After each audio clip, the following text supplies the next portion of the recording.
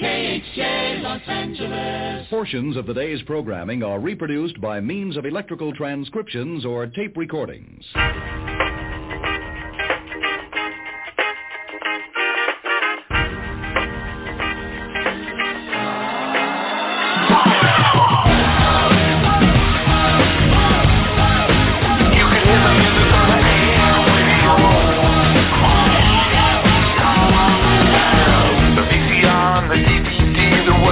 That crap back in 1970. We didn't know about a World Wide Web. Was a whole different game being played. That's when I was a kid. Wanna get down in a cool way.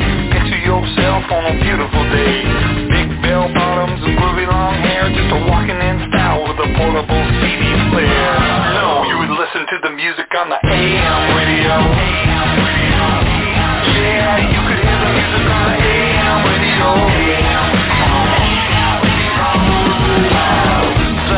Back 72, another summer in the neighborhood, hanging out with nothing to do. Sometimes we go driving around in my sister's Pinto, cruising with the windows rolled down. We listened to the radio station, we were too damn bored by the 8-track tape. There wasn't any good time to wanna be inside. My mama wanna watch that TV all goddamn night. I'd be in bed with the radio on. I would listen to it all night long, just to hear my favorite song. You'd have to wait, but you could hear it on the AM radio. Yeah, you could hear the music on the AM radio. I can still hear Mama say, boy, turn the radio down. Oh, Mom, not that show again. I don't want to watch that show. Can't we watch Good Times with Chico and the Man or something cool? Turn it off. Things changed back in 75. We were all growing up on the end and the outside. We got... Hello, everybody, and welcome to KSDAD Radio. And with me tonight, especially flew in from New York City, is DJ Funky K. Greetings and salutations, my friends. The Funky K is with you. And what really brought this up is the car manufacturers are taking out the AM radio frequency from the new models of cars. Yeah. And go ahead, Carl. Well, you know, they're saying that on the electric cars that the AM signals, you know, screw up the electric cars, but Ford has taken it out of all the cars. And what this is it's going to really hurt the AM stations. And the AM stations, of course, these days are more talk radio and sports radio and things like that. But, you know, even up in my old, where I used to live in Bradford, Pennsylvania, there's only one station you can get, basically. And it's AM. It's not an FM.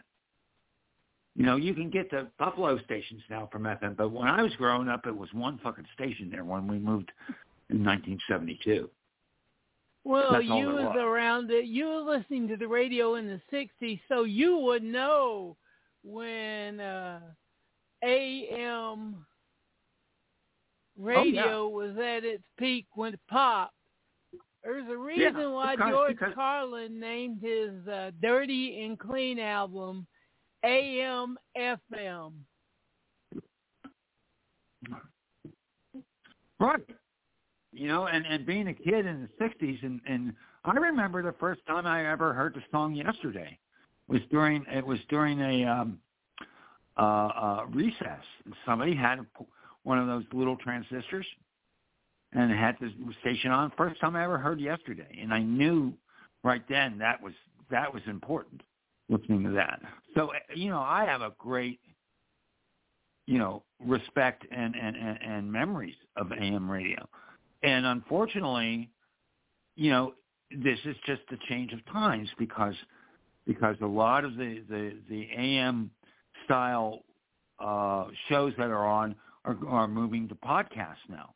You have all your right-wing podcasts. They're leaving radio. And, of course, there's Sirius, which is all satellite now. So you've got satellite FM and AM.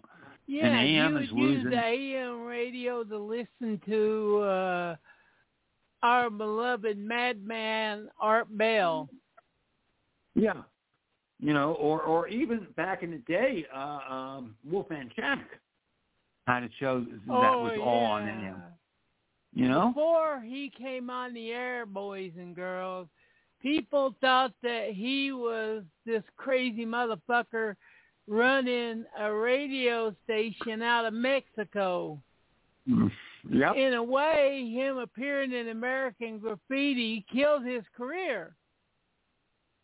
Well, actually, it helped him a lot too in terms of that's when he really got syndicated. Too, of course, he moved to FM the at Midnight that point. Special. Mhm. And another one that you can, I think, for AM radio is Dr. Demento. AM radio and that. Go ahead. Well, it's AM radio in the 70s, man. That's what it was. And it wasn't until the mid 70s to late 70s that you really got the FM stations. But if you were in the hinterlands, if you were in a place like Bradford, Pennsylvania, 90 miles from Buffalo, you didn't get the friggin' FM signals. So you got whatever was in Bradford or whatever was in Kane. Kane had a local station. That's the way it was up in that area in Northwest PA. Well, the FM radio, AM radios here when I was a kid, I would have to listen to it if I wanted to listen to KCK some Top 40. Oh, absolutely. Absolutely. Top 40 was a big one on AM. Casey Kasem. And it was the divide because, like I said, going back to George Carlin's AM/FM, the AM was the clean side of the radio, and AFMs were them dirty hard rockers, and that dirty rock music was played. And the other thing I want to bring up too is that so I grew up a lot of my time in Pittsburgh. All the sports program. If you were a Steelers fan, if you were a Pirates fan, even if you were a Pittsburgh Condors fan in the ABA, guess where you went to? You went to WTAA, AEFM, AM. You went to different AM stations, and that's where your sports talk was. And I remember still pretty true. When my granddad, would listen to the Reds on the weak signal on the AM radio. He would sit outside on the porch and whittle wood and listen to the guy who's the voice of the Reds. Mm-hmm. You know what? We used to go to the games. My dad still had a radio, and he listened to the games on the radio so we could get the play-by-play and understand what was going on. Yeah, well, that's the way it was with UT and John Ward. People would watch the game on the TV, but they'd have the radio on so they could hear John Ward's voice. Right. And we do the same thing with Bob Prince in Pittsburgh or Myron Cope, for the Steelers. Absolutely. My dad would do that if it was on TV. And he'd have the radio on and turn the TV down so we'd get the Pittsburgh announcers. Yeah. Yeah. Yeah, it's a real shame. It's not. I'm surprised they haven't done it before. But that it's happening now, and it didn't happen 5 years ago.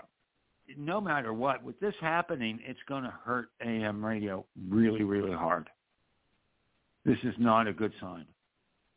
No, but yeah. And for a while, before they got the low band FM station, the drive-in during their last big gasp in the 80s would use AM radio stations. So during the testing era of no speakers. Yeah. Another thing, too, is if you're going on even these days, if you're going on the road, you're on a highway or that, you can hit this AM signal that they tell you to see if there's any traffic or things like that. Oh, yeah, maybe we that's got that here, the traffic warnings. Right. I think with GPS and with everything else now, that might be going downhill too, but I remember that stronger. But like I said, we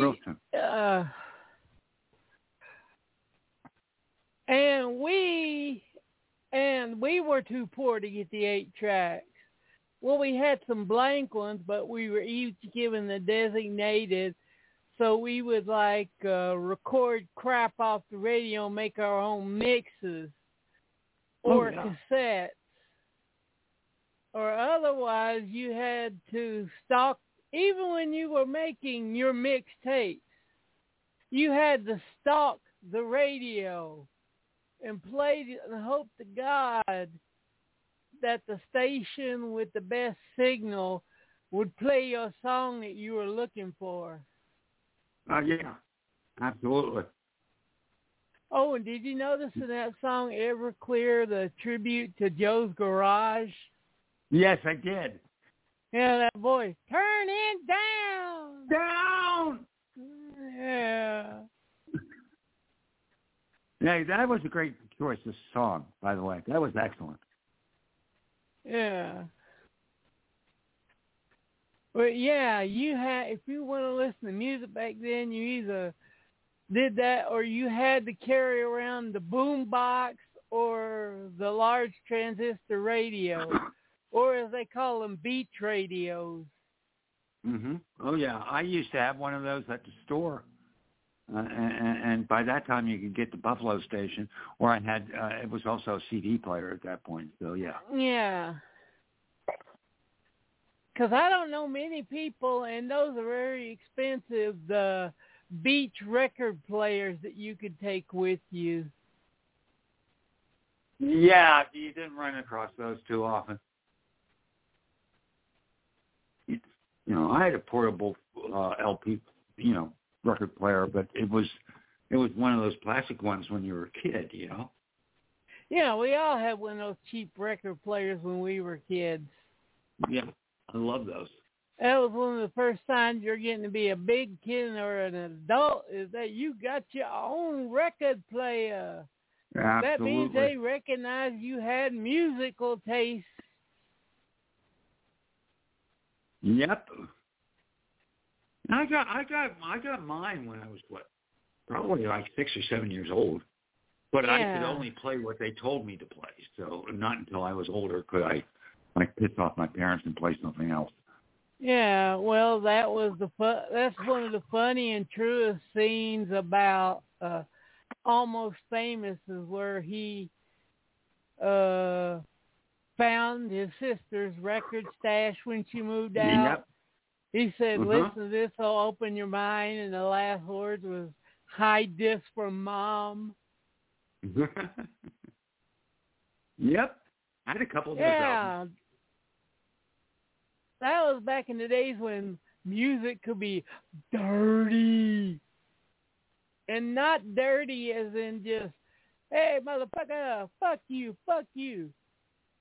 But scary ideas. That's why Zappas were only in it for the money. The parents didn't like it because it showed the scary ideas about suburbia. Well, you talk about that. I have to go back to a friend of mine when we were in Pittsburgh, North Hills, who parents had Lenny Bruce albums. They'd be out of the house, and we'd play the Lenny Bruce album. I remember that very, very strong. Under the Counter albums. Yeah. Oh, absolutely. Absolutely. Thank you, radio, AM and FM, for all the memories you gave us when us 70s and 80s kids were little nuggets. And, of course, the AM stations drifted over to college stations because they could have them on the low band, and it would only play on you could only hear it on the campus unless you... That was exactly what we did at UPB. When I ran the radio station, we were on cable, and we were on I think we were on 58 on the AM, something like that. Let me finish. Go ahead. But if you would knew the right time of night when the wind was blowing right and everything was calm and clear in the sky, you could pick up some of those college stations. The UT campus was like 40 minutes away. Yeah, you could do that. Yeah. Absolutely. They would teach, with the AM FM and the college radio stations. Hell, it wasn't until the 90s is when they acknowledged college radio as its own freaking genre. Yeah, not even in the 80s, because I was in New York in the 80s, and WFMU was like, I listened to FMU all the fucking time. Yeah, do you remember? And that's one of the great documentaries that you can get is, and Carl watched it too after I recommended, is that documentary on FMU. Yeah, FMU. And how they ran it out. Yeah, go ahead. Well, another station we've talked about too is the one on Long Island, WLIR. Fantastic. Yeah. And what's funny is KMU was run out of an old greenhouse on top of the radio station building where they could sneak up there because the door wouldn't close good. And they would smuggle equipment up there and just, Yep. They're still going strong, though. You can run them on, you can find them on the computer. Just go WFMU. Yeah. And you'll find them. Google. Yeah, but it's like the night flight when you go to the streaming channel or something. It ain't the same. No, it's not. It's not. Things have changed, unfortunately. But, we lived through some good times, and AM radio was certainly one. Absolutely. And don't forget, I'm not one of those that say, well, things were better back then. No, they were different, and we learned to survive in different ways. Oh, absolutely. The biggest problem I see nowadays, and us adults are bitten in the ass with it too, is that there's so much choice that we are oversaturated by streaming, so we don't think nothing about watching 5 minutes of a movie, and if it doesn't hook us, we're moving on. Yeah. Unfortunately, I'm in that position too now. And I try to fight it every time I can, but I'm losing. Yeah. Well, you do need a great opening to keep someone there while you set up the plot. Mm-hmm. Yep.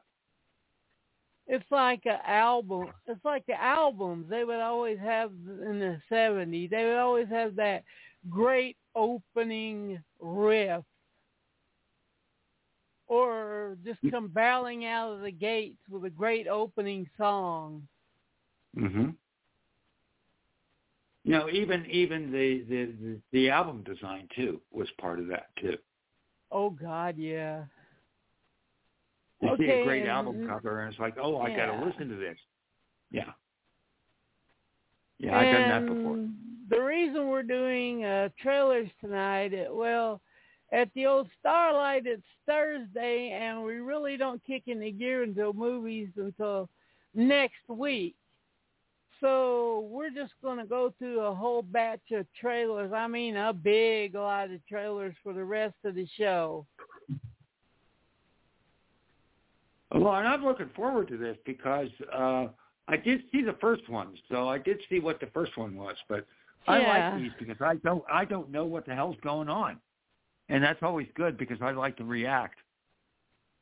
Yeah, especially if it's for a movie you like that the trailer is very rare. Right. So which one? Go to Grindhouse drive-in movie trailers from the 1960s, 1970s compilation. 2023, number 1. Yeah. And just to repeat that, that's Grindhouse/drive-in with a hyphen, movie trailers from the 1960s hyphen 1970s compilation 2023, number 1. Yeah. And pause it until you get set up. Okay, I'm already set up, and I see October is National Movie Month. Okay, welcome back. Now that you paused and set everything up, and here we go in 5, 4, 3, 2, 1, go. Yeah, October is National Movie Month. What that was, creating something to get people into the theaters when the drive-in season and the summer season had closed. As long as they get your asses in the seat. Yeah. And there's the infamous Jim Rex. Yeah, it's Jim Rex. Oh, and I did check it out, Carl. The M rating lasted less than a year. Yeah, it did. And they changed M to PG. Right.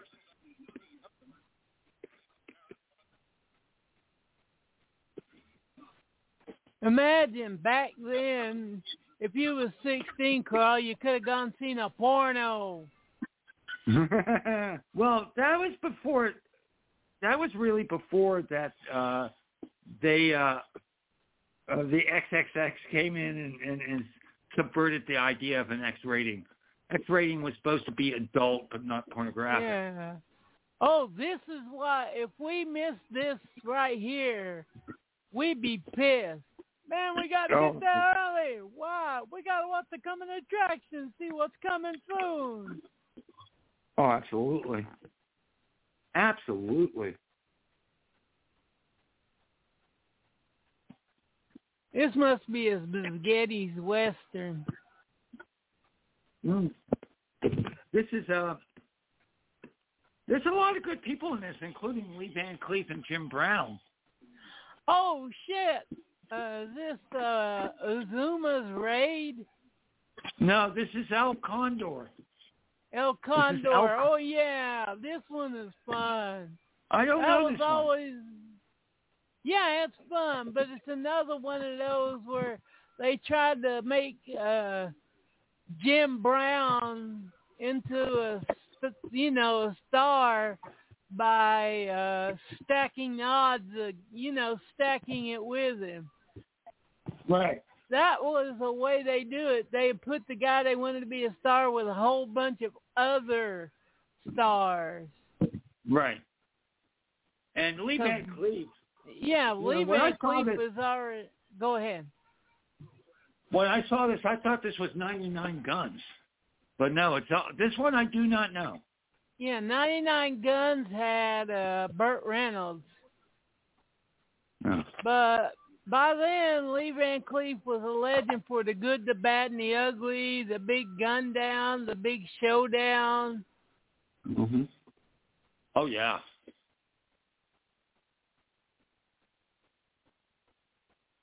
Yeah. This one was one of the smaller ones because, like I said, Jim Brown was another one of those. They tried to Sidney Poitier him. Right. Patrick O'Neill. Yeah, Patrick O'Neill.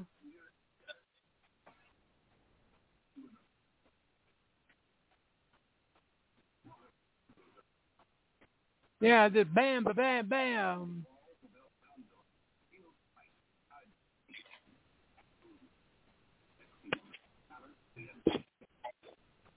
They wouldn't use the word damn nowadays in trailers. Mm-hmm. But yeah, they always had to have the sexy woman. Oh, absolutely. Only difference is in Jim Brown movies, he was the one who got her. Mm-hmm.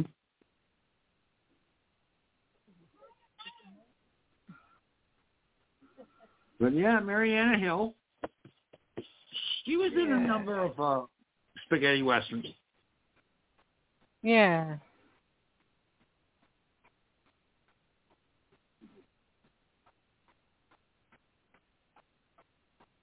Screenplay by who?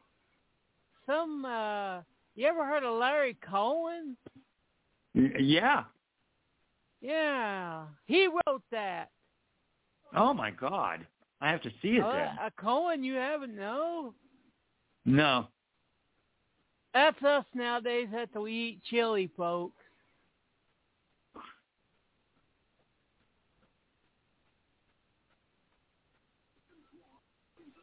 Me more than Carl. Oh, Latitude yes. Zero. Yeah. Oh, great little film. Yeah, Joseph Cotton.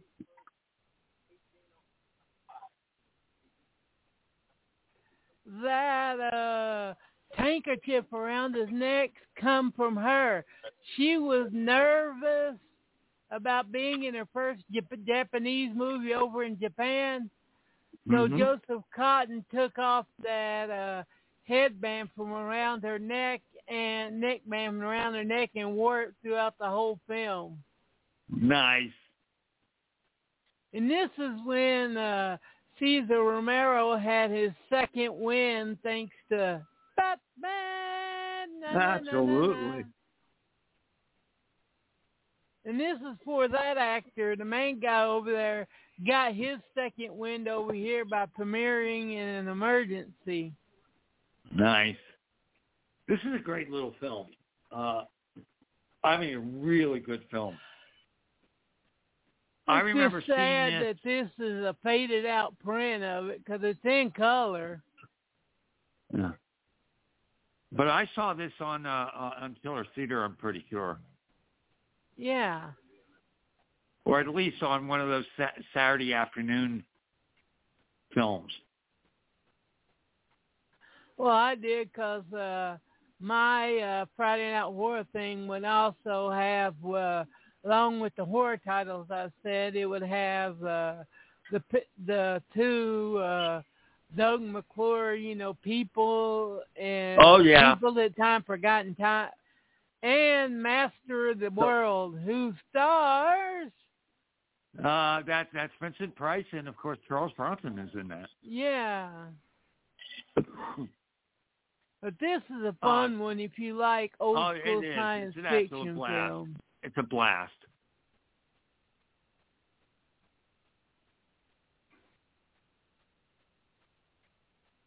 Okay, which one is this?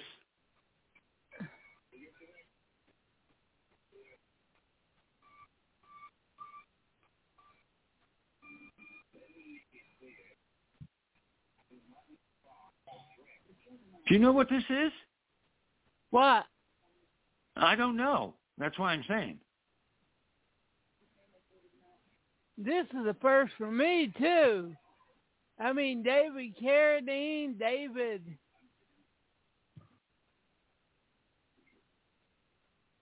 What the hell is this?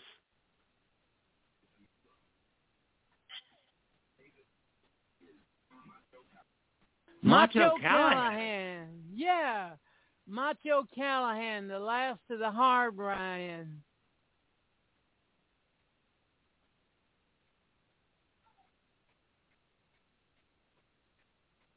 David Jansen in a Western? This is weird. You know, I think I know like all the 70s movies ever, and I don't. Not even close. Hey! Oh, my God. Callahan. I don't think I've ever even heard of this. Yeah, I have. Lee J. Cobb, Hanson, Carradine. Wow. Well, you still haven't seen, well, I'm surprised you hadn't seen El Condor because it was written by Larry Cohen.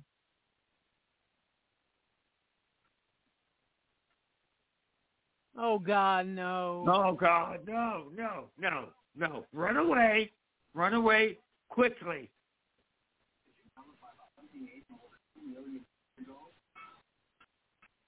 We're in the middle of the goddamn jungle, people shooting at us. Why should we give a fuck? And this isn't what the movie's about. The movie's about Tommy Kirk is a guy who can't get can't get it up. Can't get it up in the morning. And these weird... It's just so bizarre. Weird vignette and animation.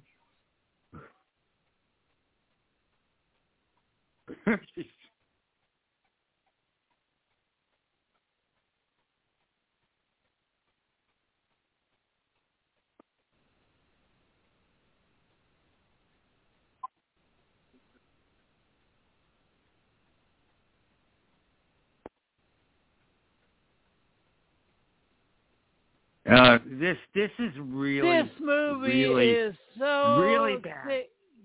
Yeah, this movie is so 60s it ain't even funny. This is one of the first Playboy Presents movies.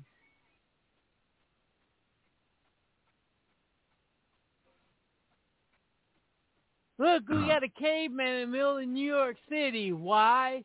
Who the knows? Isn't that how you can pretty much describe this whole movie is who the fuck knows? See, Universal Playboy. Yeah, really we can bad. read Roman numerals real quick. We can tell you what year it came out, but we don't give a shit. Exactly. Okay. Ew, it's automatically a bad movie. Move. Okay, not one of his better ones, okay? You mean he had better ones? Yeah, easily. He's in my favorite movie of all time, okay? Isn't this sort of like a rip-off of Little Murders, only not as cynical? There is some of that to it. There's also a bit of a college campus in this too. It's a real mix of shit, and that's why it doesn't work. Yeah, it's one of those, I wish we had the Kramer line for whenever we got one of these early 70s college campus type movies. Meh, meh, meh, boop. But the thing is, Elliot Gould was the counterculture person of the 70s in the U.S., and the counterculture person in the U.K. was Malcolm McDowell. I love them both because this was an important part of my life, growing up in the early 70s and seeing movies like this.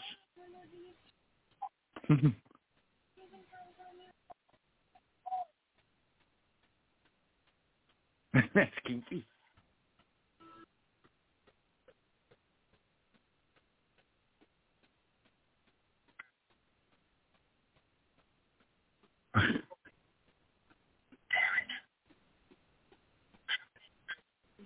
Short. Some people think, and some people don't. And And some people run away screaming. Eat waffles. This is what I think of most Elliot Gould movies. I'm a big Gould fan, as you know. Okay, I make no bones about it. That's not one of his good ones.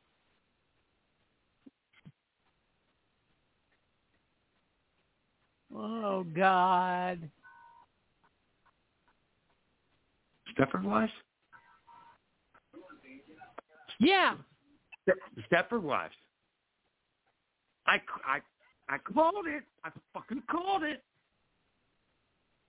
No. Diary of a Mad Housewife. Life, yeah.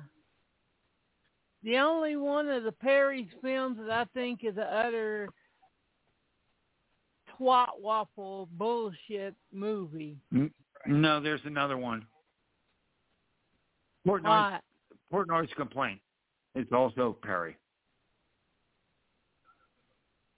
When they are on point, they're great. But when they drop the ball,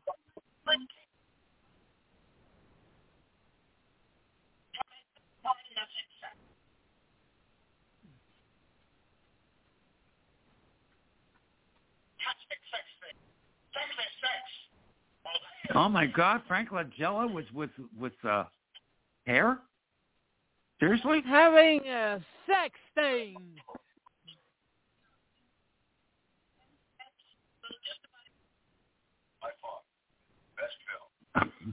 And no. Their best film is The Swimmer. That and did they do David and Lisa too? Is that them? Yeah. I think. David and Lisa for me. Their most dangerous film is one that almost no one's seen uncut. Last summer? Yeah, last summer.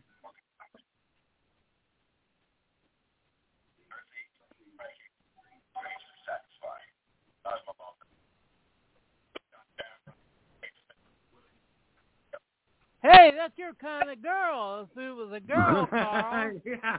You're goddamn right I'm a sadist, and you wouldn't have it any other way.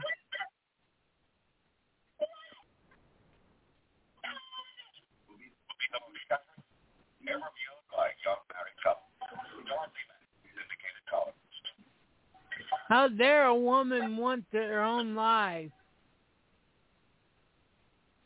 Yeah, not one of my favorites by any means. No. Oh, this is one of the best science fiction films of the 70s. Period. Yeah.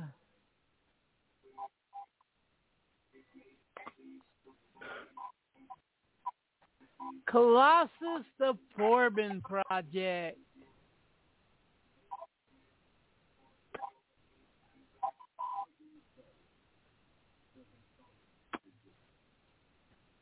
You know, they never did do the follow-up, but this is really supposed to have been a trilogy. Yeah. Even though it doesn't have a ending, it's still fucking brilliant. Well, the ending is you don't know what's going to happen. And that was not uncommon in 70s films, where they leave it open and you have to figure it out. Like I said, this is supposed to be a trilogy, but then again, this is one of those that its problem was it was too smart for its own good. For the room. Yeah.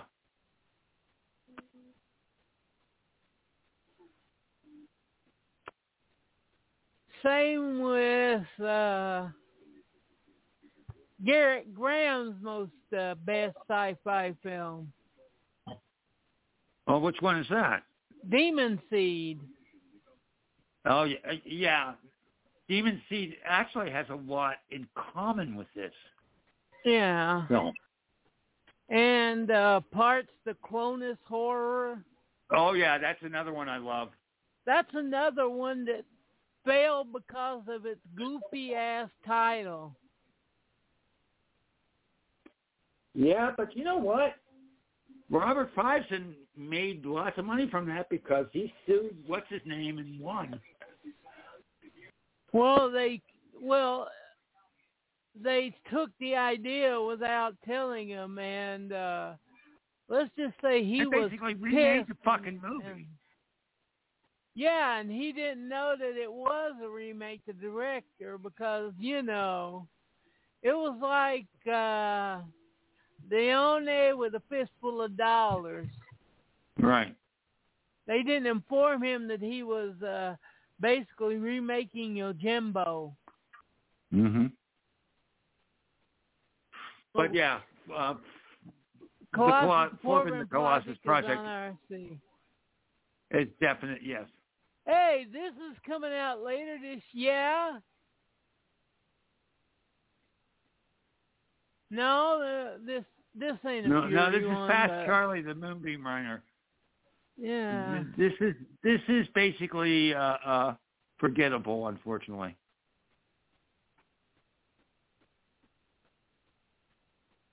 It's the same as that Sidney J. Fury one that's coming out on the box set. Big Boss and Little Halsey, only more folksy and friendly. Yeah, and more comic too.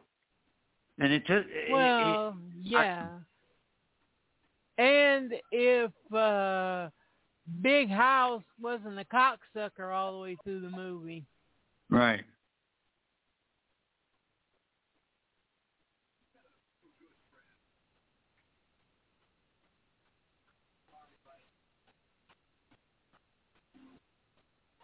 Yeah, that's tough shit.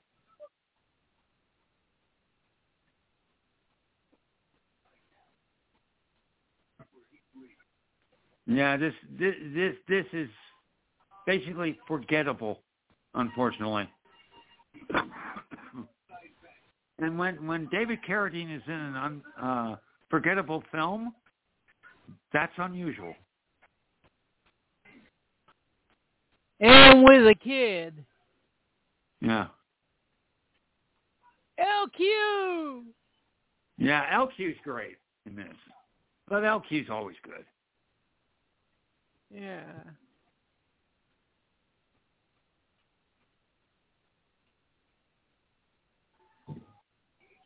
And I will give my thumbs up to the Sidney J. Fury set, because even though I don't like Hit that much, the Lawyer, Big Faust and Little Halsey, The Boys and Company C. Oh, yeah.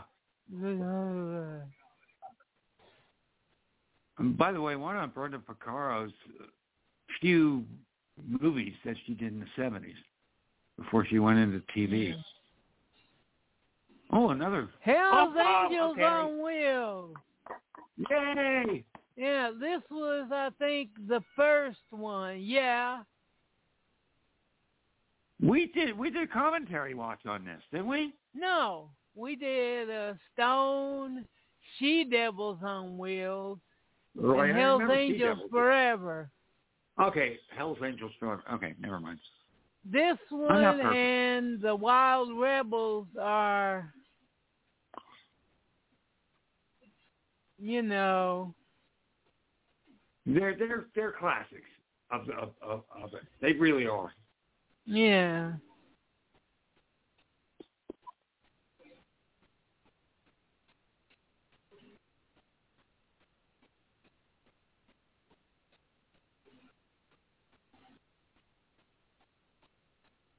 Because as you see, this one has the bikers do more of a hippie vibe. Same, well, that period of time he was doing Psych Out and a number of hippie-type films. And so this definitely has that feel to it.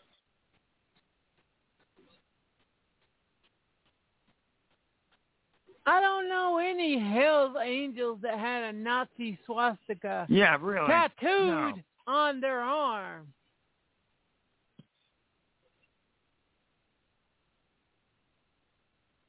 Not a bad film. No.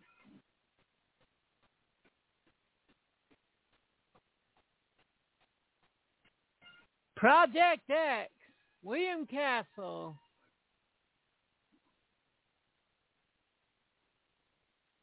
What the?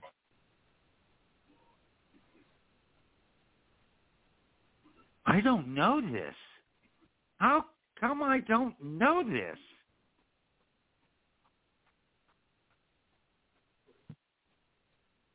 Ah!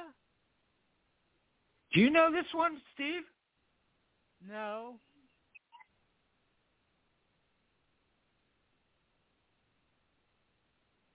This looks like a rip-off of the end of Christopher George.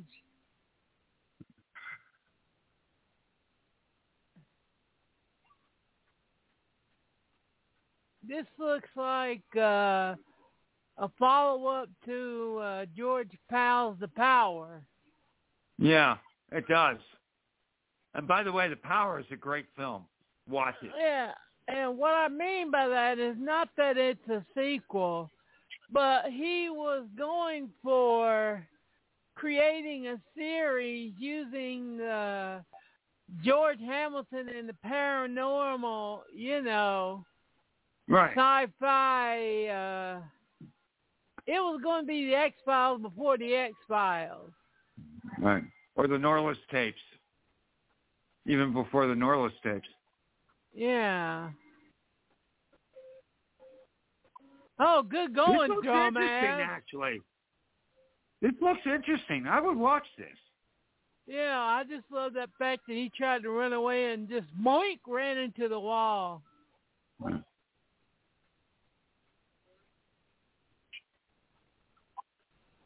But don't fuck.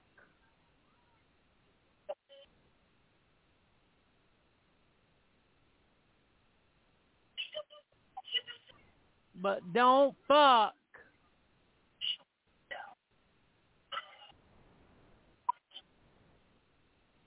Press the Kramer alert. Meh, meh, meh, meh. What is this? I don't know. Me, Natalie. I don't know it. Do you know it?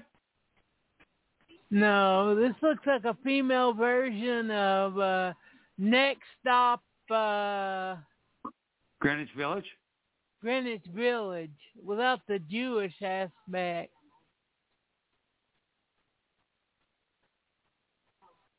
They don't like to have it wrapped, Carl. Well, I understand that. This is definitely one of those about the changing morals and a girl's awakening to the world. You know what this reminds me of is Wanda by Barbara Loden. That's what this reminds me of. Hey, it's got what's his name? I see him on a lot of TV stuff. Oh God, that music is horrid. Hey, that was the kind of romantic music we had Yins had in the late 60s. I know, and let me tell you something. It was awful back then. Cherish is a word that Carl despised. These fucking songs made him wanna rip his out his ears and eyes. Exactly. Patty Duke, James Duke. Tarantino, Elsa Lanchester, Martin Balsam, Salama Jennings. Good Lord.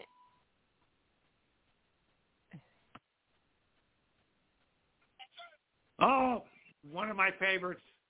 I love this movie. You know what it is? What? The 12 Chairs. This makes the third different trailer to this that we've seen. I love this movie. I literally love this film. I love this story. I knew this story as a kid. My one grandmother would tell me this story before bedtime, or it usually took like 2 or 3 bedtimes. It's a very Russian story, and it's wonderful. And if you think the Russians don't have humor, they generally don't, but in this case they do. And Ron Moody's great. So is Glenn Jeller. Dom DeLuise. Oh, DeLuise, one of his best, by far. Wasn't there a play that Topol did? No, Topol did not do this one. He was actually considered for this, but he didn't win. He didn't get the part. Ron Moody did, and I think Ron Moody's just fabulous in this. The whole story is there's these jewels in these chairs, and the Russian Revolution has happened, and they're trying to get all those jewels so they have all this money. Well, a little bit of history. That's how a bunch of Russian and Jewish families smuggled out their valuables during the Nazi occupation. Yep, and during the Russian Revolution. Yeah. Which is before the Nazis. They would sew them into chairs and stuff, you know.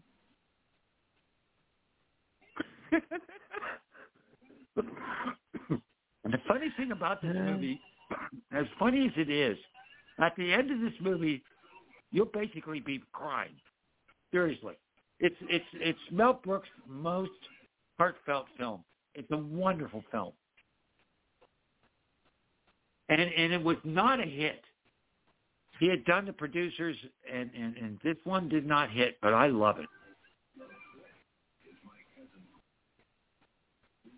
Another one of my favorites. Crackster Fortune has a cousin in the Bronx. This one never was a hit over here. It was a cult film. I think it was too odd and too Irish for its own good. And it's true, but it's a wonderful story. It caught on as a cult hit. It's rarely talked in the main talk about midnight movies. Yeah. But this was a big hit. This was a hit on the midnight movie scene because he was so anti, you know. Well, the producers and of course Bonnie and Clyde. He and Start the Revolution Without Me. He really, really was a counterculture person. Well, I was going to put more of an anti-iconoclast in this movie. Because Margot Kidder plays the counterculture person, and it shows that she's stupider than Quackster. Yeah. And it's actually very heartfelt again. This has heart, this movie. Yeah. And it's not what you expect. It really is not what you expect. You're thinking of real, like... Yeah. What's in that barrel is what usually Carl talks a bunch of in his shows. Well, let me put it this way. Considering my intestinal fortitude, I get rid of that every day, usually very early in the morning. So there you go. Yeah, and he gets horse shit to sell for heat and things like that. And he has to find a new job when his job is outdated. Because of cars. Yeah, because automobiles. Of cars and them. It's a lovely little film. I mean, Yeah. it literally is a really It's a delicate little flower. Yeah. Very well put. Oh, no, didn't we just do this?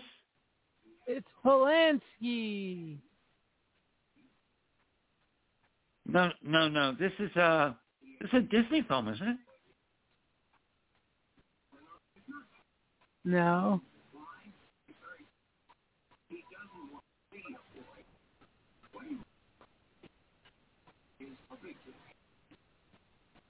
You're a big boy now.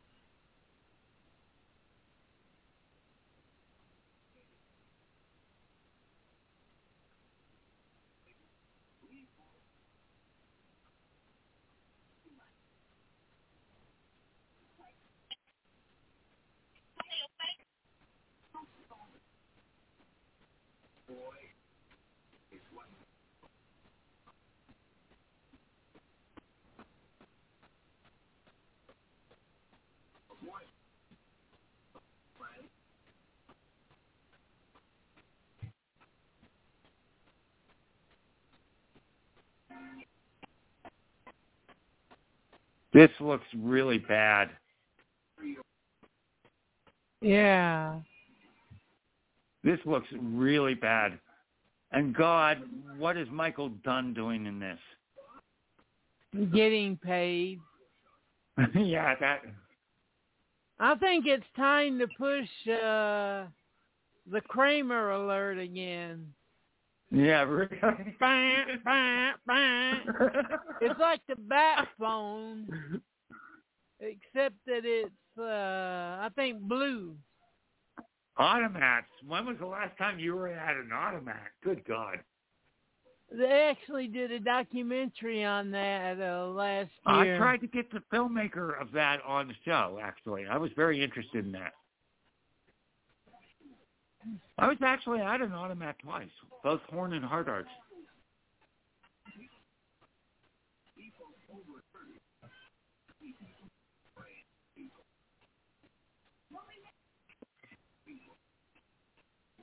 Okay. This trailer is going on way too fucking long. A bad trailer will last forever, while a great one will last just nothing. There's just too much going on without them really getting into the subject of the movie.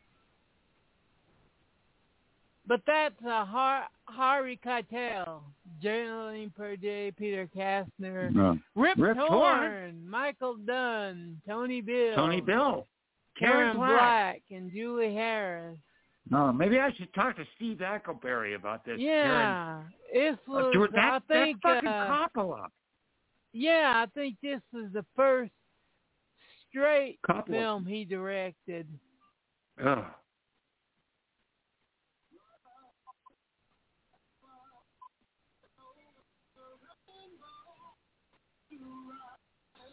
I'm thinking Kramer alert again. Oh God, yeah. Bah, bah, bah, bah, bah. The ass hopper. Okay, the you know who hopper. has the best? You know who has the best role in this? Who? Jim Brown. Jim Brown has the best role in this. She goes to Las Vegas. I saw this on HBO, and that's Jacqueline Bisset. Told you. See, there he is. See, when you put him in a dramatic role, Jim Brown just kicks ass. This actually is not a bad film. It's not great, but it's not bad. Yeah, you know what our favorite sports movie with Jim Brown is, don't you? What? Fat City. Oh, yeah.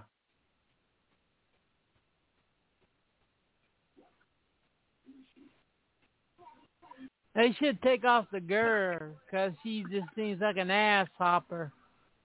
Hops and mass to ass. Well, this is sort of like an early version of what's the one with Elizabeth Berkley that's set in Las Vegas? The really bad God. one. This is an early version of that. Yeah. And directed by Terry Harris, who actually Why did they change it from The Passing of Evil to The Grasshopper? The Passing of Evil just gives it more of a bite. Yeah, I agree.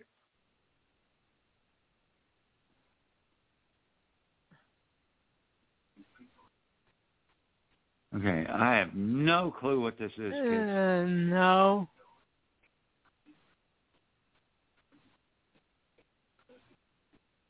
Oh, is this, No, WUSA. Yeah, okay, one of the shittiest films by your boy.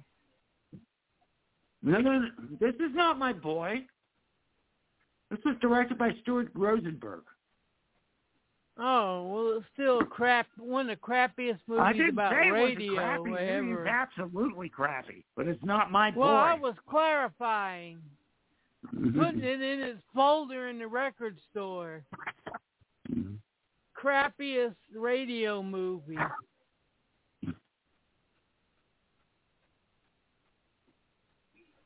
Pat Hingle is the only good thing about this film.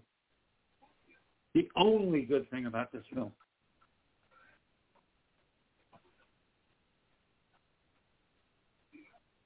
And one of his worst films.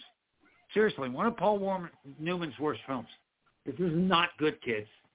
And really, at all.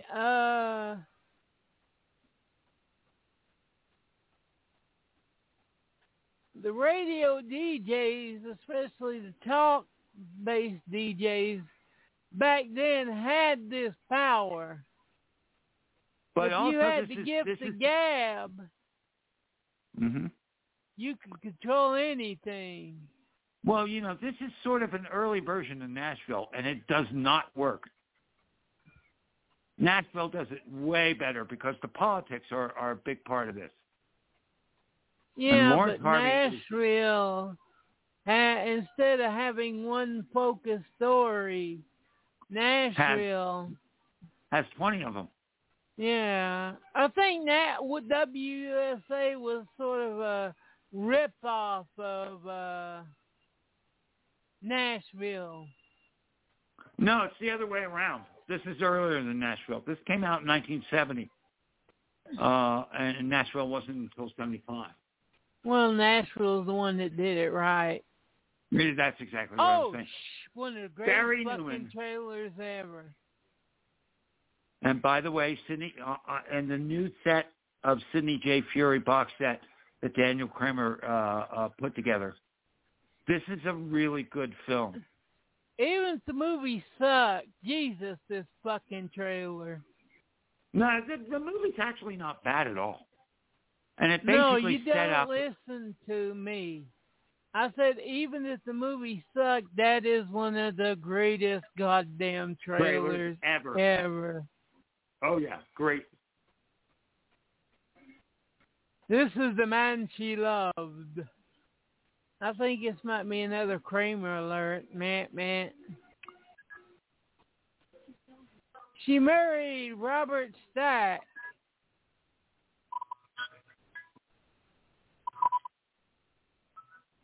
I would never marry a woman who would wear a shirt like that.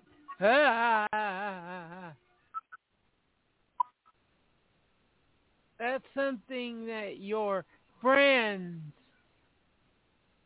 Phoebe Anderson, Robert Stack, James Tarantino, Anna Girardot. Okay, this is Italian? a foreign film? I'm just wondering because it's got, I think this is French. Well, I think the movie just told us. He says, this war film? Yes. Oh, God damn, you don't have to be so forceful. I was just asking a fucking question. Jesus Christ, buddy.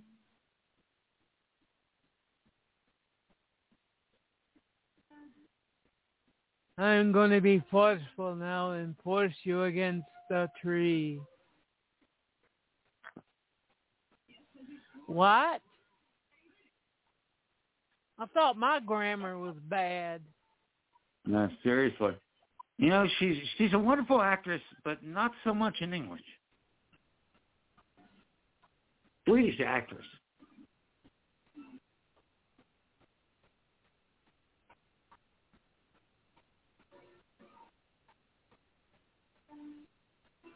Story of a goat. Probably more interesting. Let's go visit Universal City Studios, Stephen. Yeah. We'd have fun. Uh-oh. Oh, ABC. Oh, ABC film.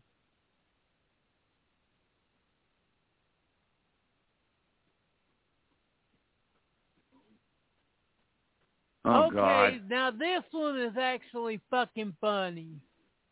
Oh, I agree.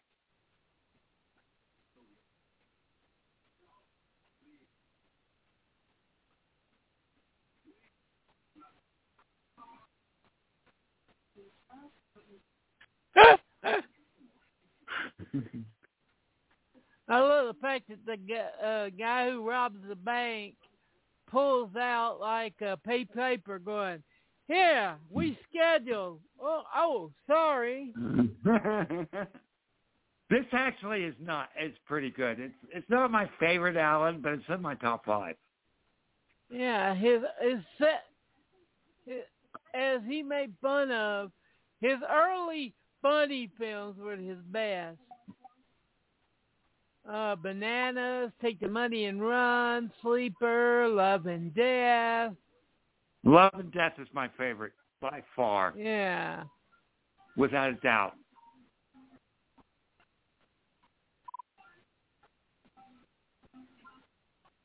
This may be the only film you'll see Woody act this goofy.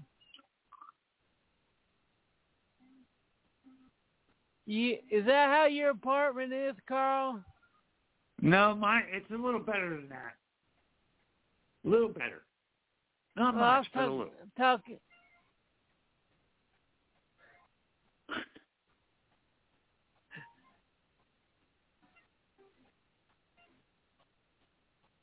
No smoking in the bed.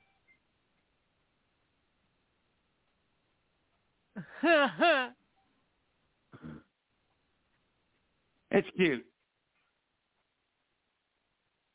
Yeah. They don't show my favorite bit in the whole movie is when the guys escape from the chain gang.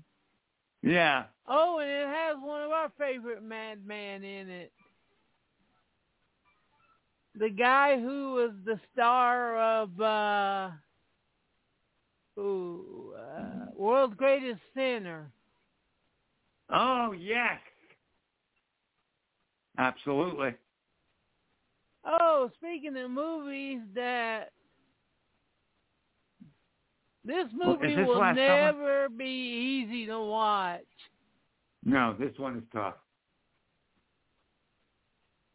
This one is real tough. Do you know who wrote the book that this was based on? No. Evan Hunter. Oh, Evan Hunter. Okay, that's right. You did tell me that. Yeah, and what other book series do we know that Evan Hunter wrote? Oh, Jesus. You're asking me. I can't think. Just tell me. Parker. Oh, yes. This was the second Evan Hunter adaptation after Point Blank.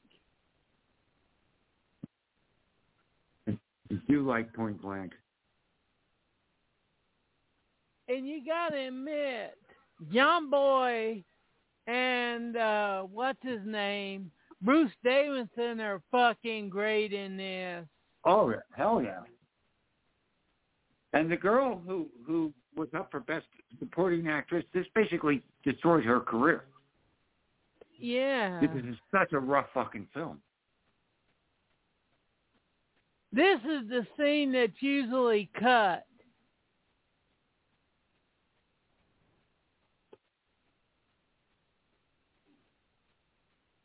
This is probably Perry's best film, but I can't watch it.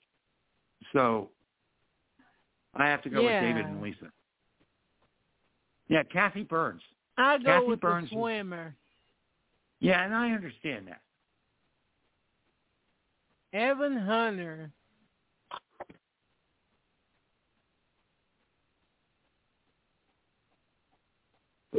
Well, pardon me?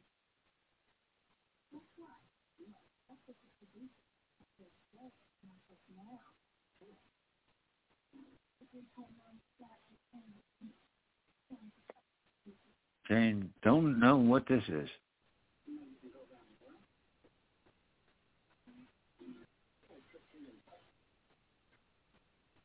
Ha ha ha ha! You gotta give points to that one, Carl. Yeah. It's only $15 in Buffalo. There ain't no Buffalo.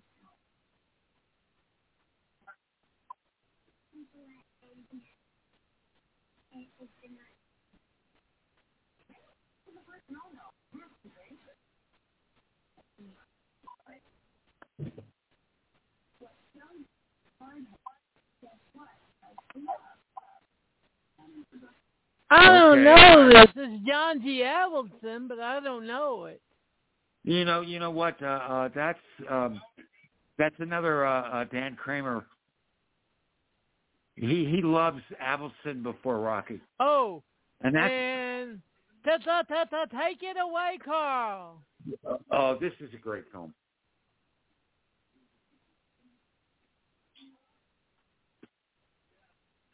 This movie is. I saw this at a rep theater before COVID, and I love this film. Okay, it's called The Landlord, directed by the same person who did Harold and Maude, and so many other great films. And this was written by Bill Gunn. Bill Gunn gave us the wonderful film Ganja and Hess, also one of my favorite films, The Angel Levine. He wrote that also. This is just a great film. And Diana Sands in this, she is just amazing. And Lee Grant as the mother was up for an Academy Award. I am shocked they didn't sue the makers of the Joe Pesci remake of this for as blatant as they ripped it off. And by the way, that's what's his name? I Can't Stop My Leg.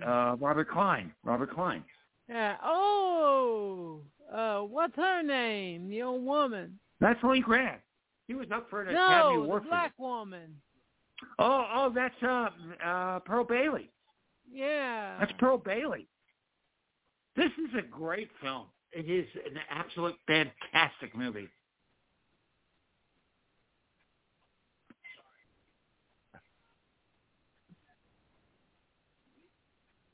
What I love about this is that and then how Ashby. It doesn't really have a happy ending. They don't know. No one's lovey-dovey with each other by the end of it, you know. No, it's marketed as a comedy. It's not really. I love it that they could have movies like this, Angel Levine, or they could sugarcoat it.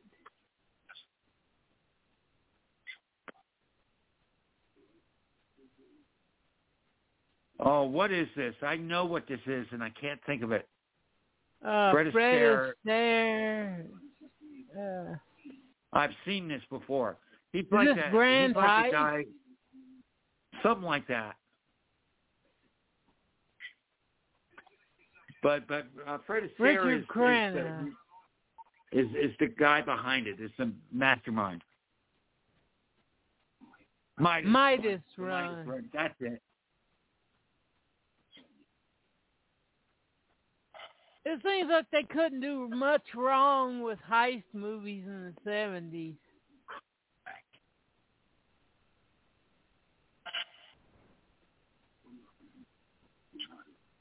$10 and a waffle, motherfucker. I think that's Kirk Jurgens, if I'm not mistaken.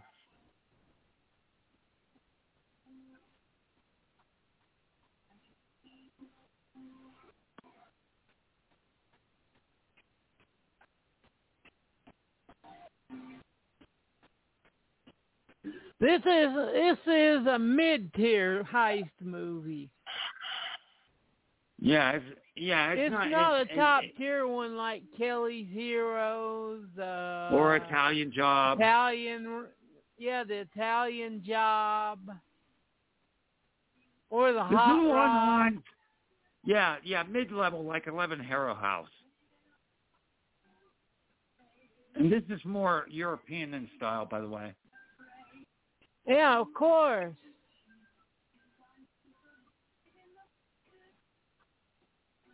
Ralph Richardson. I love Ralph Richardson. Cesar Romero. Adolfo Celli. That's Sidney. Roddy McDowell.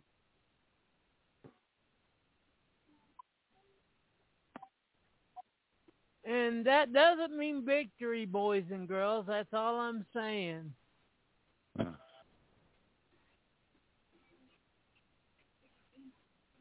Oh, God.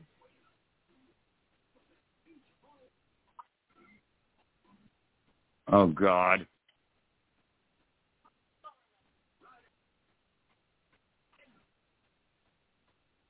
Oh, yeah. This is when Ed Burns...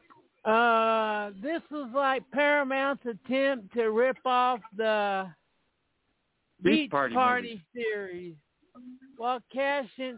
Oh...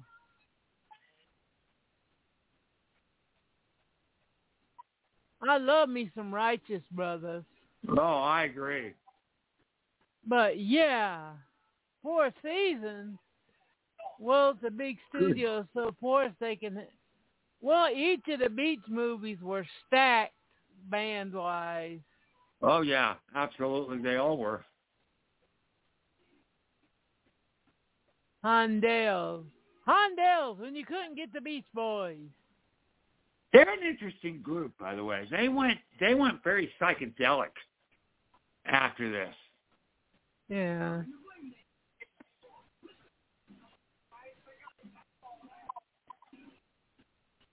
I think it's funny on the show, it basically showed him smoking weed and all sorts of shit. But when they put him in the movies, they clean, you know, they sanitized him. Oh, God, and let me tell you something. Car. That's a great car. Yeah. But you know what? It doesn't have Harvey Lembeck. Fuck it. You have to have Harvey Lembeck.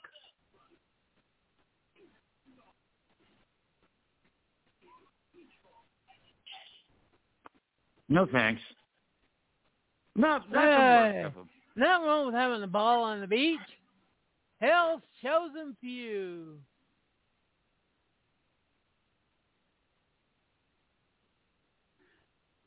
Oh, HEP. Yeah.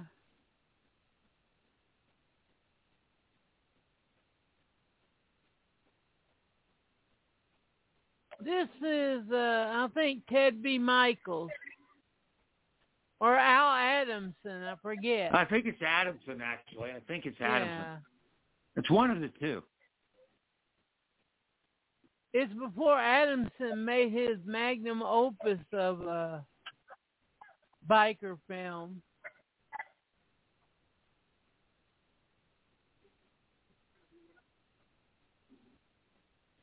Oh, look at the Nazi.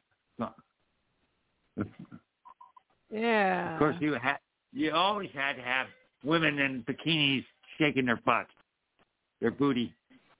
And some ugly motherfucker fucking them. Ugly. Hey, there's our boy. Yeah.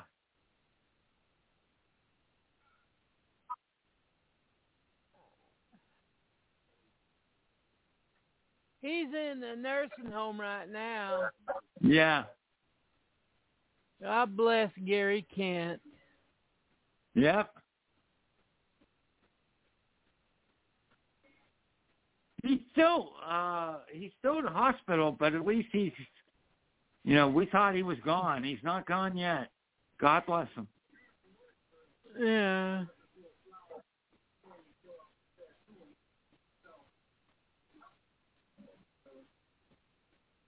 Yeah, they're waiting to build a stunt ramp as big as him. Okay, so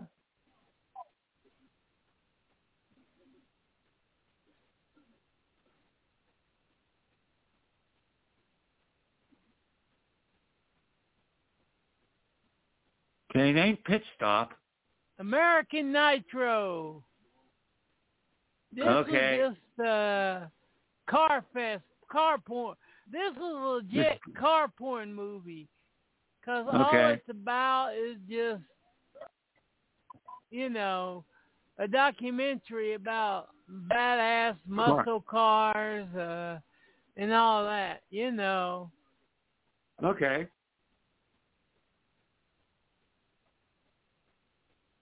Yeah, drag racing and the funny cars. Yeah, I'm gonna adjust I gotta keep adjusting my volume here. We don't have closed captioning, so I apologize.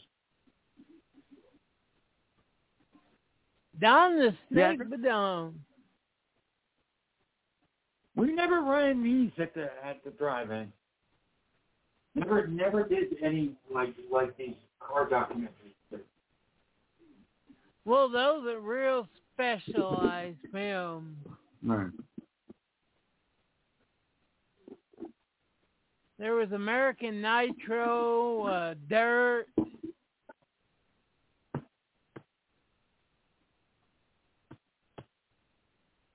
Wow.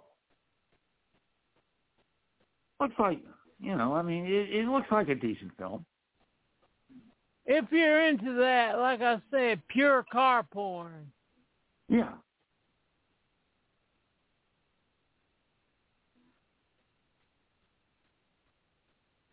But unless you knew who the drivers were and what the cars were without blinking. Is this the Pom Pom Girls? I think it is. It's either the Pom Pom Girls or Satan's Cheerleaders. Or just the cheerleaders, too.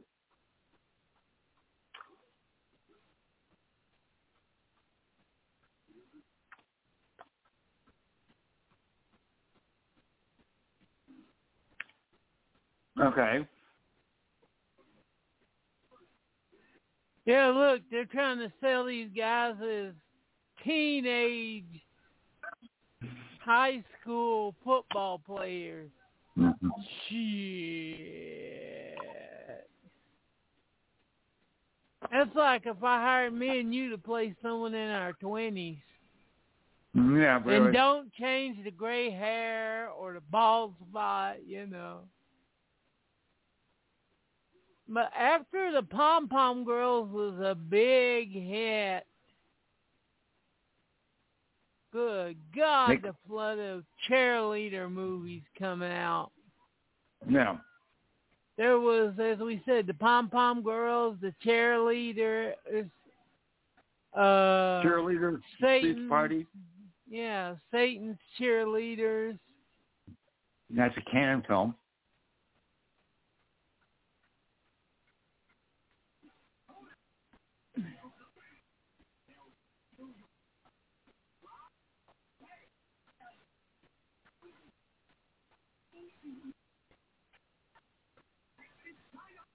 Oh, yes! Who is in this movie that just makes it great? Okay, that would be, what's his name? Sergeant Holka. Warren fucking Oates. Thank you. I love that. He's like, so-and-so, and then I'll, This is a lot of fun. Yeah. This is a lot of fun.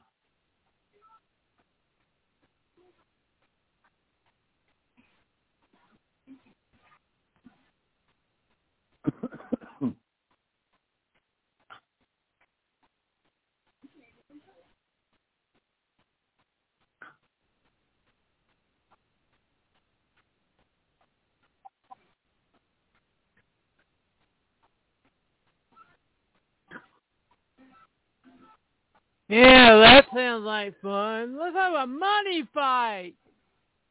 That doesn't involve us trying to cut. Oh, Claudia Jennings. Well, yeah. Well, this is one of her last films. Johnny Crawford. Oh, yeah. I've got this on my DVD Book of Hell. It's a good little film. It's solid. Johnny Crawford from the fucking great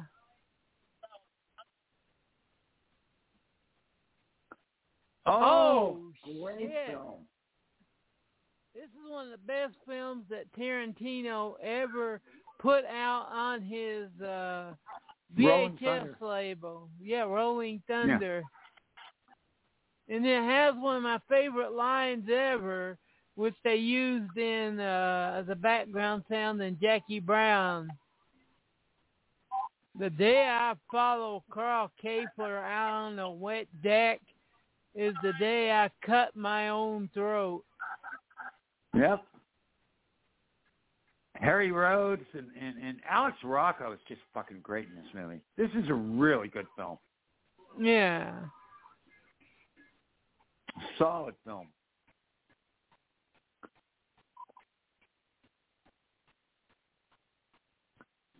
I didn't get to see this until about 4 or 5 years ago. Yeah, it was pretty much barely released.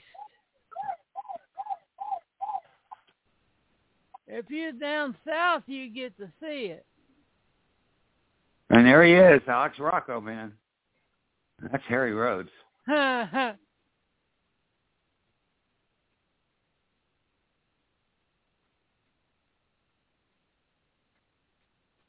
Gritty, tough little movie. Yeah. And very, very downbeat. You know, we need to do that movie one day. We've never done it. Jackie Brown. Oh, yeah. I'd do Jackie Brown in fucking heartbeat. I'm sorry, but when it comes to Tarantino, I'd rather watch films he curated or watch film he makes than listen to him talk about films or read a book where he talks about films, because he regurgitates a lot of the same old song and dance info. Mm-hmm. You know.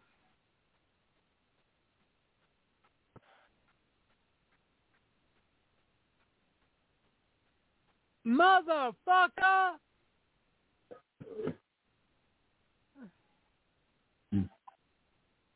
But good car chases, solid action. Yeah, this and you're is getting one a of lot the of better that. heist films. Oh yeah, this is really good. Solid film.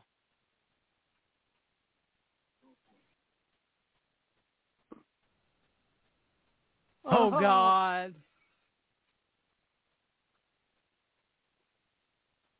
This is one of the films that he did for Al Adamson. And neither of them are worth a shit. Except for the scene where he fight, and I forget which one. This might be this one. Because he also, Black Samurai, that's the one where he fights a whole bunch of midgets. Listen, these are not great films, but they are fun. Okay? There ain't no Black Belt Jones. No, I didn't. Did I say it was Black Belt Jones? Did I even come close to say that? No. Yeah. Fuck you, this does not have there's the midgets! The midgets!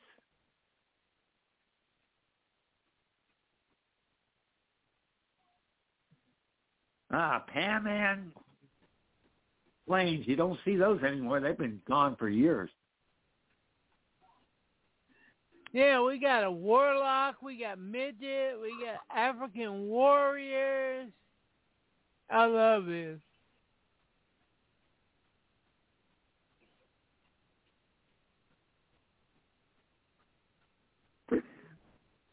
Never to watch anything, baby. I mean, this is even worse than a lot of the really bad kung fu films from Shaw and that are badly dubbed. I mean, these are not good. Yeah, kids. but they're not as bad as your new favorite. Which one is that? Godfrey Ho. Oh, yes. That's true. Not as bad as Godfrey Ho. That's very true. Oh, it's Al Adamson. There's that who I've seen. Yeah. Yeah, that's Al Adamson. Sheriff him. This is another chance. He was in like 2 films. Ron Van Cleef.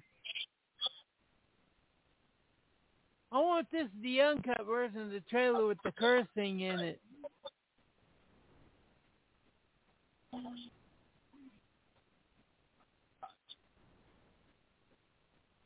You motherfucker! Yeah, this is the cut version.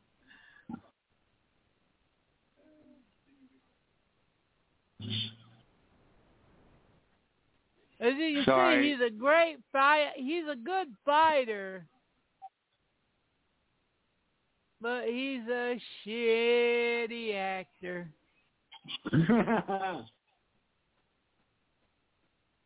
And he ain't no Sonny Chiba. Sorry. And Severin is putting out a DVD featuring documentary on the Bruce Lee clones later this year. Oh, nice. Now, Jorge Estrada, he was both good and a good actor. He's no Benny the Jet Rodriguez, but... Yeah. You know Benny. I mean, he seems like he knows what he's doing fighting, man. There's no doubt.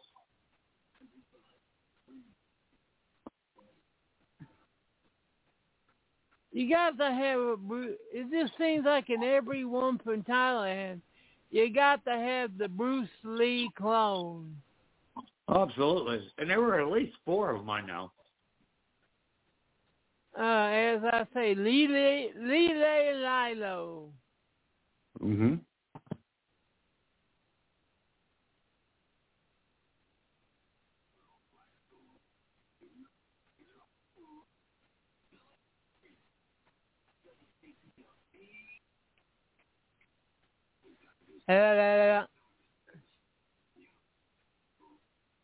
Hey, meathead!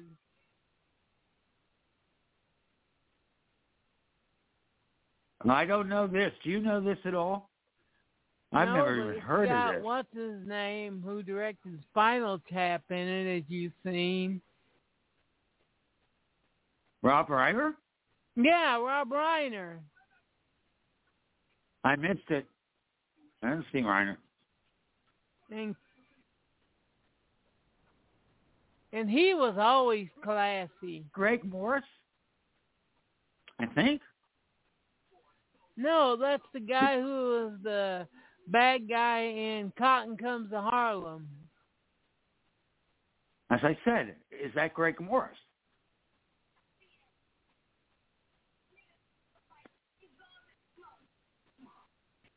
See?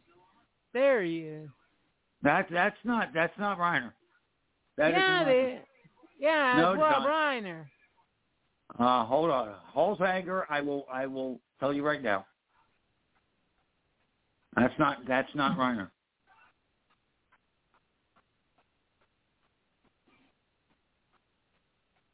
That's Calvin Lockhart. Calvin Lockhart, yeah. Okay, not Greg Morris. That's Calvin Lockhart. Jeff Bridges.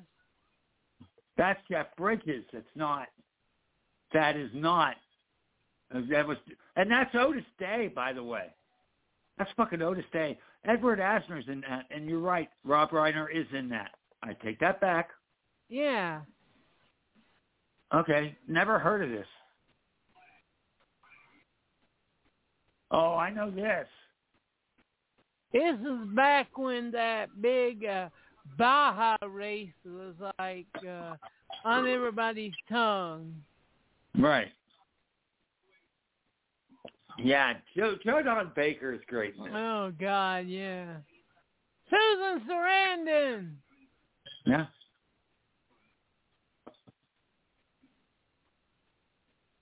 Larry Hagman. Parnelli Jones, yeah. What other movie was Parnelli Jones in? I'm not sure. Gone in 60 Seconds. Oh, okay. Remember, it's one of the cars that Mason steals. Parnelli Jones's big. That's right. Big Ole Bronco. This is sort of like a low-rent Stoker Ace, Cannonball Run film, and it's got a lot of parts to it. I would say Crash. Stoker Ace is a low-rent Crash. Right. Stoker Ace is near fucking unwatchable. Well, what I was thinking of was more Cannonball Run. Stoker Ace just came out of my mouth first. Yeah. But you're right. This is fun. We're not talking about the greatest yeah. film in the world, but we're talking about fun. And there's nothing wrong with that. Blew up that good. Alan Bent. I love Alan Bent. Both him and Jesse. Yeah. They were brothers.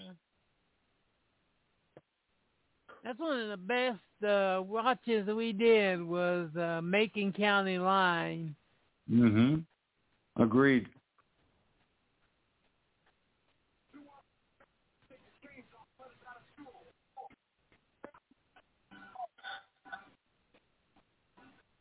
This must be the 80s because I've seen what's his name? Matt Dillon.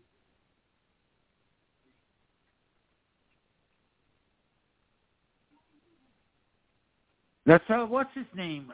Bruno Kirby. Oh, is this Hollywood Nights? I think so. Dee Dee Khan. This is Hollywood Nights. That's exactly what this is.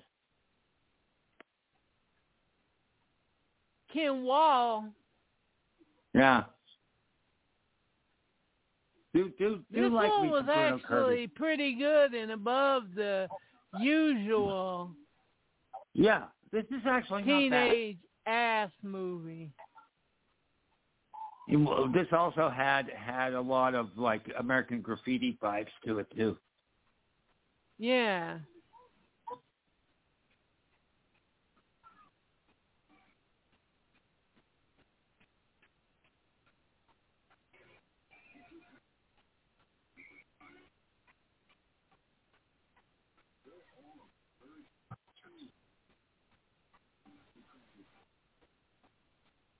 Okay, well, it's not Hollywood Nights. It's almost summer.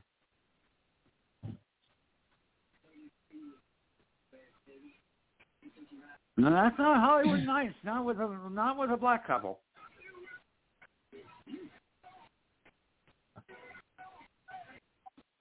Carl dressed in that outfit.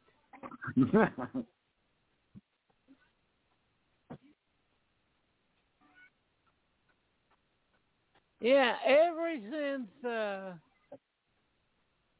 Thomas Carter, Tim Masterson. Yeah, this is definitely. Whoa! Almost Summer by Celebration featuring Mike Love. This must be during the whole period when Brian Wilson was in the Sandbox. Yeah, probably.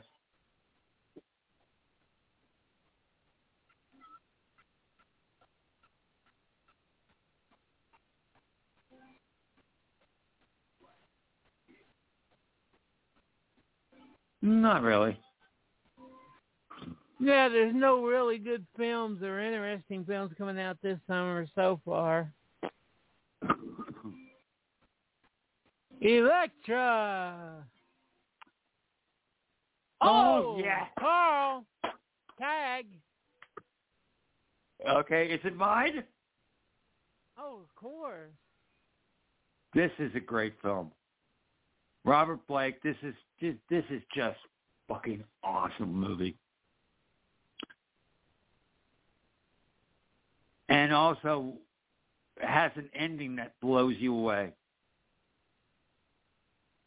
Such a great film. He's a motorcycle cop in Arizona. And he's small compared to everyone else. And that's an issue. None of his fellow cops like him. No, nobody likes him.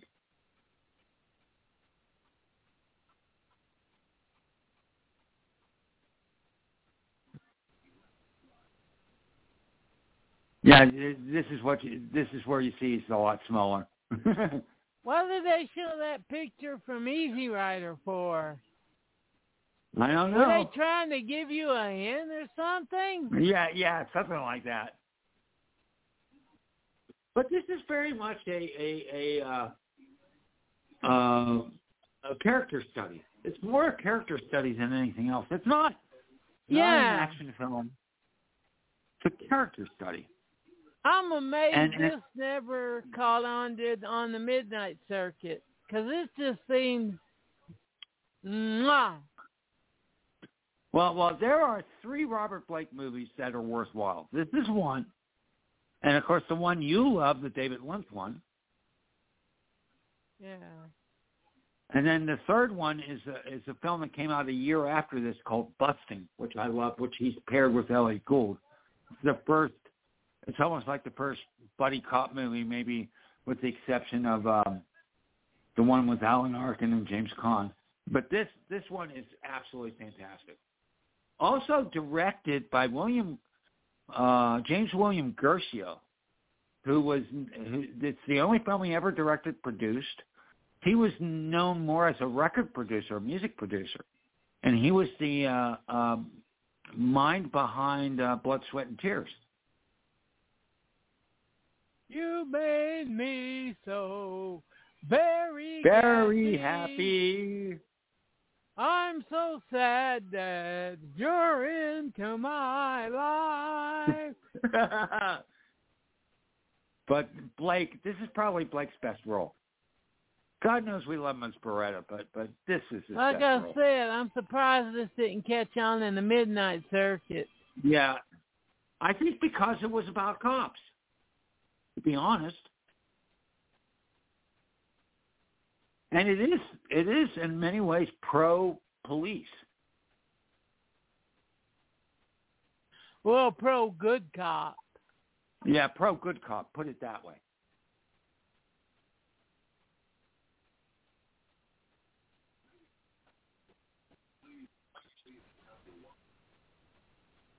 Oh.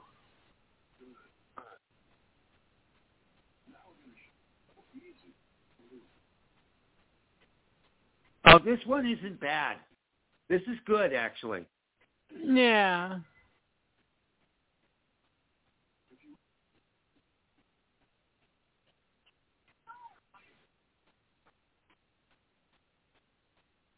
This is not bad. This is fun. Coburn, during the 60s and 70s, had a real interesting run. Between being anti-establishment or, really against the man, so to speak. It's good stuff. Yeah, this is the earliest movie I've seen that deals with the 7 bells. Sue the 7 bells. By the way, that's Michael Saracen. Yeah.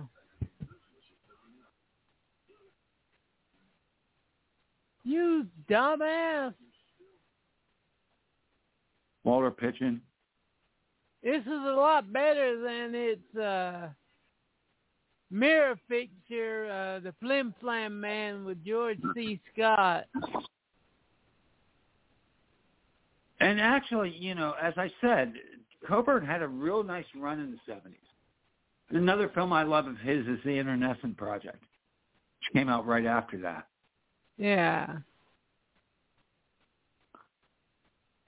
And he had steady work all through his life. Is this the Buccaneer with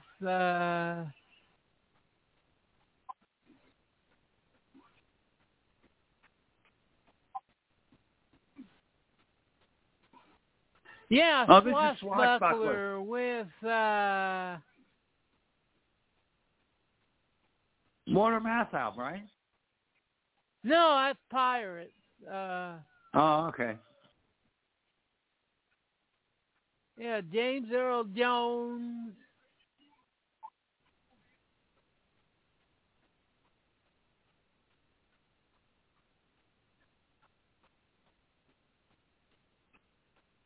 Oh, it's got what's his name who played Quint in Jaws. Right. Robert Shaw. Yeah, Robert Shaw. This movie didn't do any good at the box office because pirate movies were definitely out of date.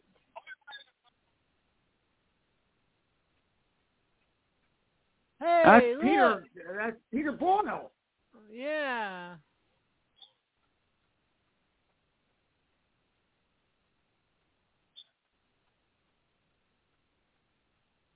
Hey, Jeffrey Holder. Nice. Okay, I would watch this with this cast. I would definitely watch it.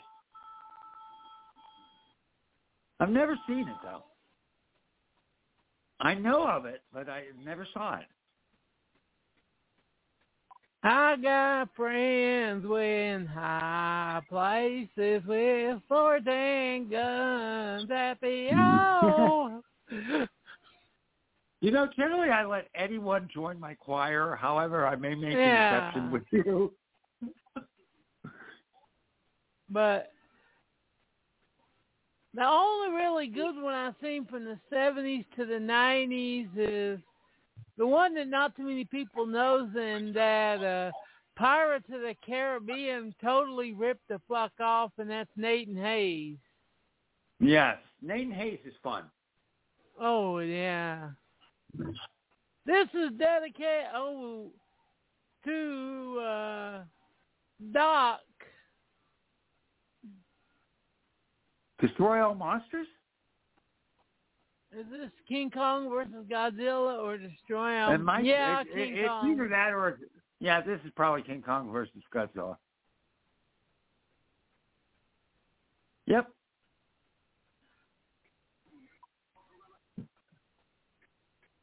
This isn't the one with Doctor Who in it. Listen, these are just, I love these. I grew up with these. Watch these on as they call it, the Hesai series. Yeah.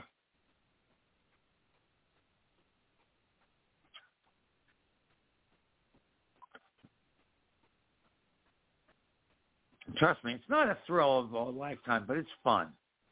Okay, and that's bye-bye for the trailers. Okay, fine. Unless you want to do the Altman film. Can we do the Robert Altman film? Okay, go ahead. You take it. Okay, this is California Split, and it is absolutely fabulous.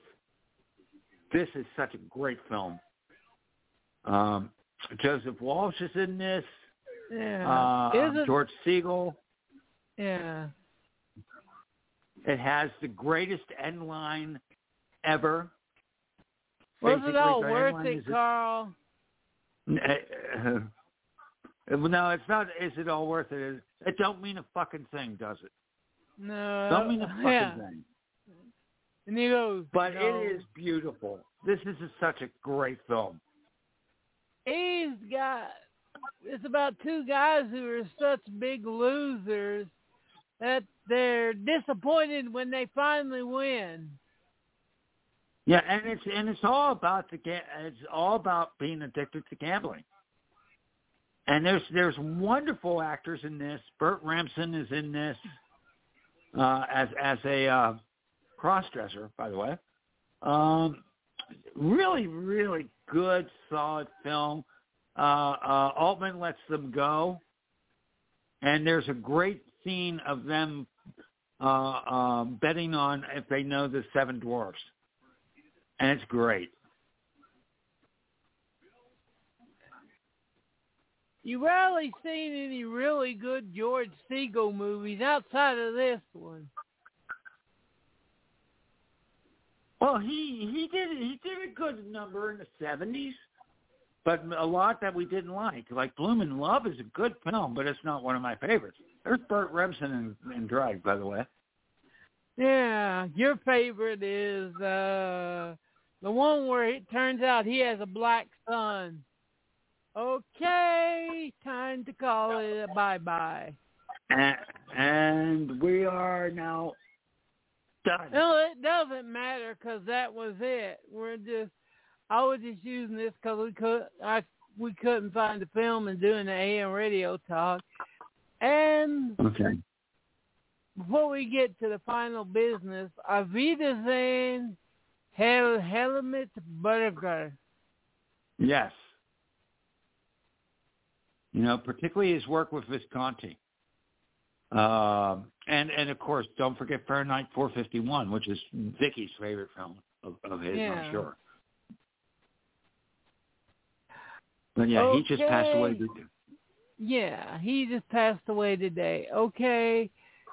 The word is what do y'all got going at the one and only Stinky Carl radio show? Okay, well, that's Stevie the Legion Network, and we've got a couple things happening.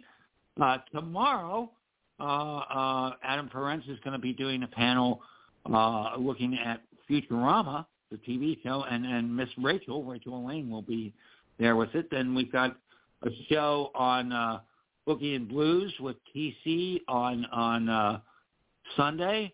On Tuesday, Rachel and I will be doing a commentary watch on Confessions of a Dangerous Mind. But on Wednesday, we want you to be with us because Patrick Crane is going to be hosting a new show on the network, and it's all about the golden age of porn. And we are going to have on with us Howie Gordon, which we know under another name, Richard Pacheco, and you and I actually did a show with Howie a number of years back. Get it right. The ghost of Howard Pacheco, Richard Pacheco. Yes. And so we're going to have Howie on, and we do want you there. So you are absolutely invited. I'll think about it. But what we got next week is we're going to start with a movie, and we haven't thought about that yet. I mean, debated about that yet. But I hope you enjoyed tonight. And if you're old enough, remember the good old days of just sitting around with your boys or just lying in bed in the dark with the radio playing. Absolutely. Then we loved your AM radio and FM. Absolutely. And with that, good night, everybody. Good night. See you on the other side. Stephen. And see you're the see co-host you again. Thanks I a lot, can't find anyone else. Well, whatever. I'm always available. If it's in my time, I'm glad to do it. Always. Yeah. Okay. Good night, everybody. Good night.